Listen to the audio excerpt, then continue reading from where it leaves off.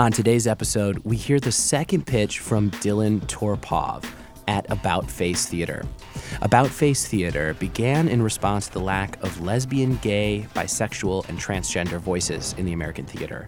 And they use their work to start difficult conversations, calling out bullying and harassment, increasing inclusion and understanding, and valuing diversity and intersecting identities. Over the past few months, charities across Chicago have come together for a competition unlike any other. Focus. Your organization could do 100 things, and they could all be wonderful. Focus on 2. They'll each have 3 minutes to convince a panel of business and civic leaders that they have the vision and passion to create lasting change. On the line, funding and exposure to 300 Chicago area business, civic, and nonprofit leaders. The missions are real. The advice is real. And most importantly, so is the money. I'm Jesse Batend, and this is Fast Pitch. Could I ask everyone that knows that they have work to do in their understanding of gender and sexuality to raise your hand right now?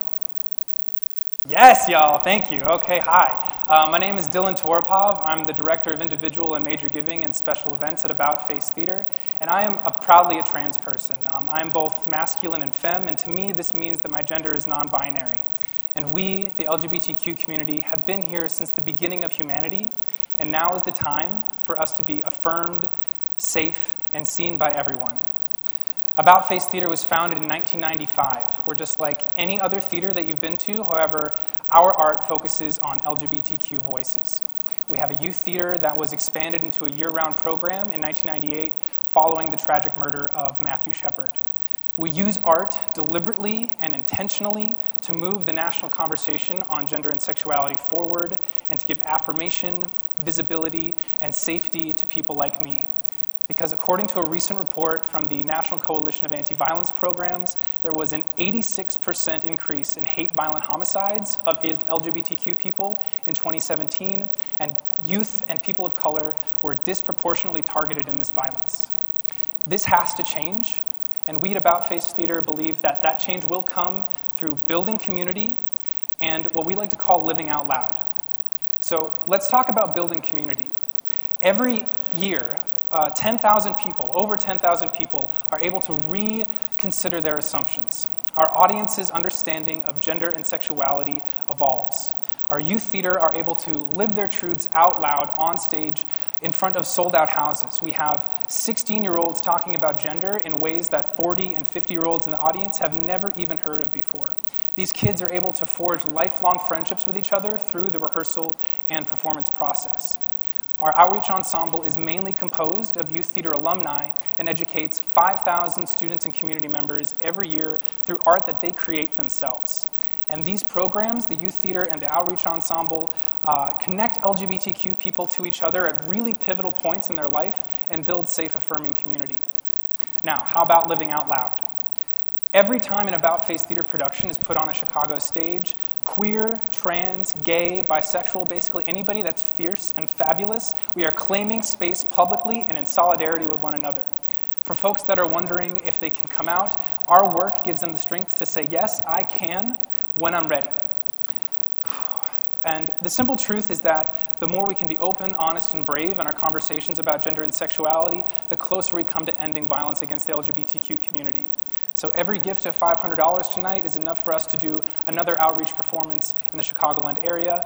Help us put a kid on stage to live their truth out loud. Help a grandparent feel ready to talk to their grandson who's trying to come out, and we can build a community together where we're safe, affirmed, and seen.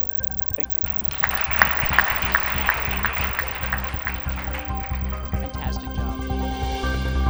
I'm Dylan's coach, so I'm a little bit biased. You're not allowed to talk on this one. No, why don't you start? What did you think? So perfect. Great. So I think Dylan's content is there.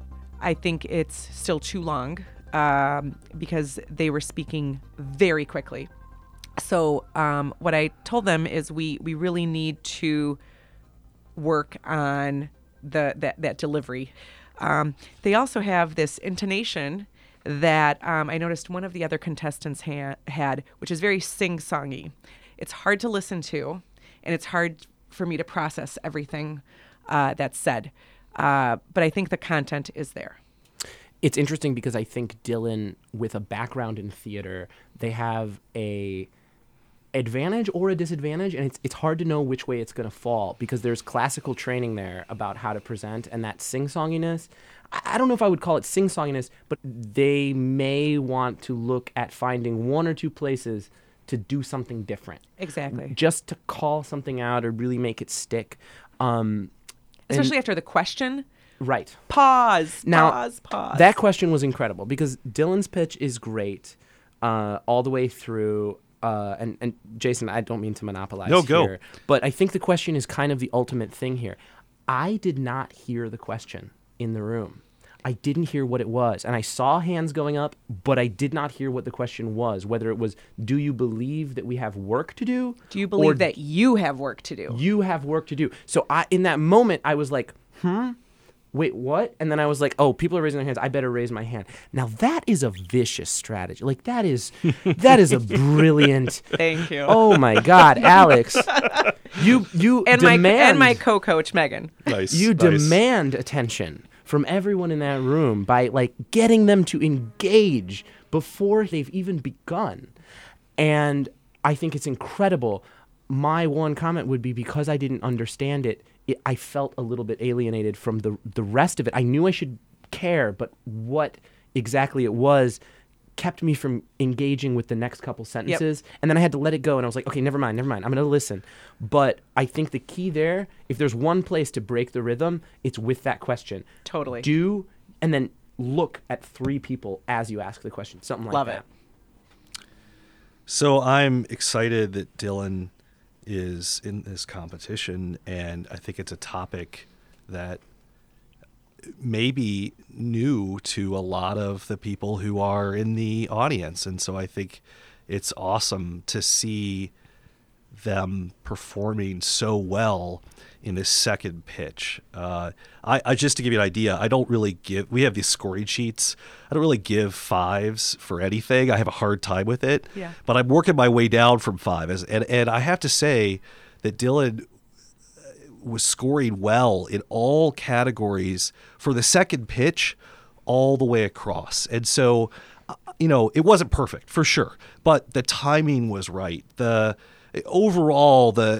the intonation may or may not have been quite right, it was good. It wasn't boring. The content was there. The passion was there. All those things that you look for. Man, it was really, really close. And so the score was pretty high.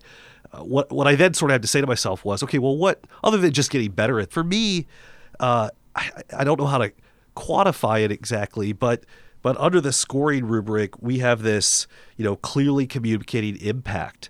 And so if I think about all the categories and how well Dylan did on all of them, the one that I struggled with was, look, I know this is really important, and I'm really glad that you're addressing this issue, but I don't have any data. Maybe there isn't any data, but I don't have that. And a lot of the other nonprofits, we're certainly asking them to get up there and say, tell me impact, show me impact, help me understand that if I put money towards this, I don't just get a good feeling. Yeah. I actually intellectually know that I'm solving this problem somehow. Well, and so for me, and I don't want to get too critical because I might have just missed something in the moment, but one thing that I think is a little bit of a challenge in terms of winning the entire thing is Dylan talks about violence against trans people and that epidemic.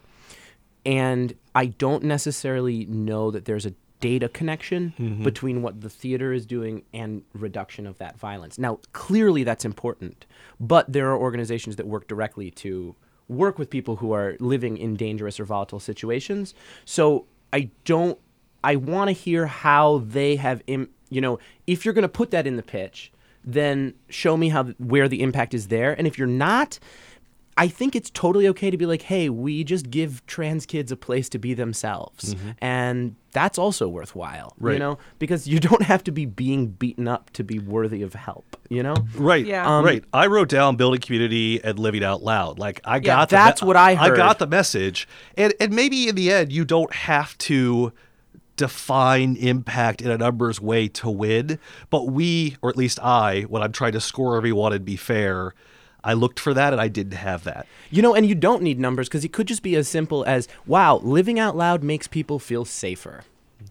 That confidence allows people to not feel like they're in danger all the time because, hey, guess what? Sometimes they are.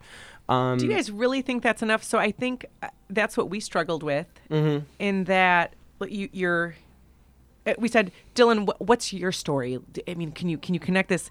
And they said, I grew up in a really loving family, upper middle class. I came out and my entire family was supportive. And so, I don't have a sob story. Do we have to? The thing that popped in my brain right there was not every trans kid has what I had, which was a loving, accepting family. This theater is a loving, accepting family. This is a community. And we are inviting anyone to join us. She's writing this down. Hey, stop it! This is not fair! We're stopping the recording.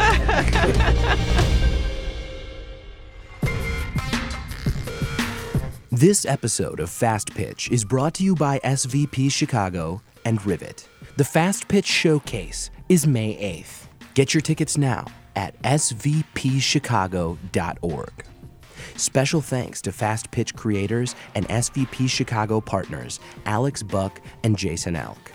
If you're interested in getting involved or finding out more about any of these organizations, you'll find links in the show notes for this episode. We hope to see you at the Fast Pitch Showcase on May 8th. In the meantime, I'm Jesse Batend, and thank you for listening.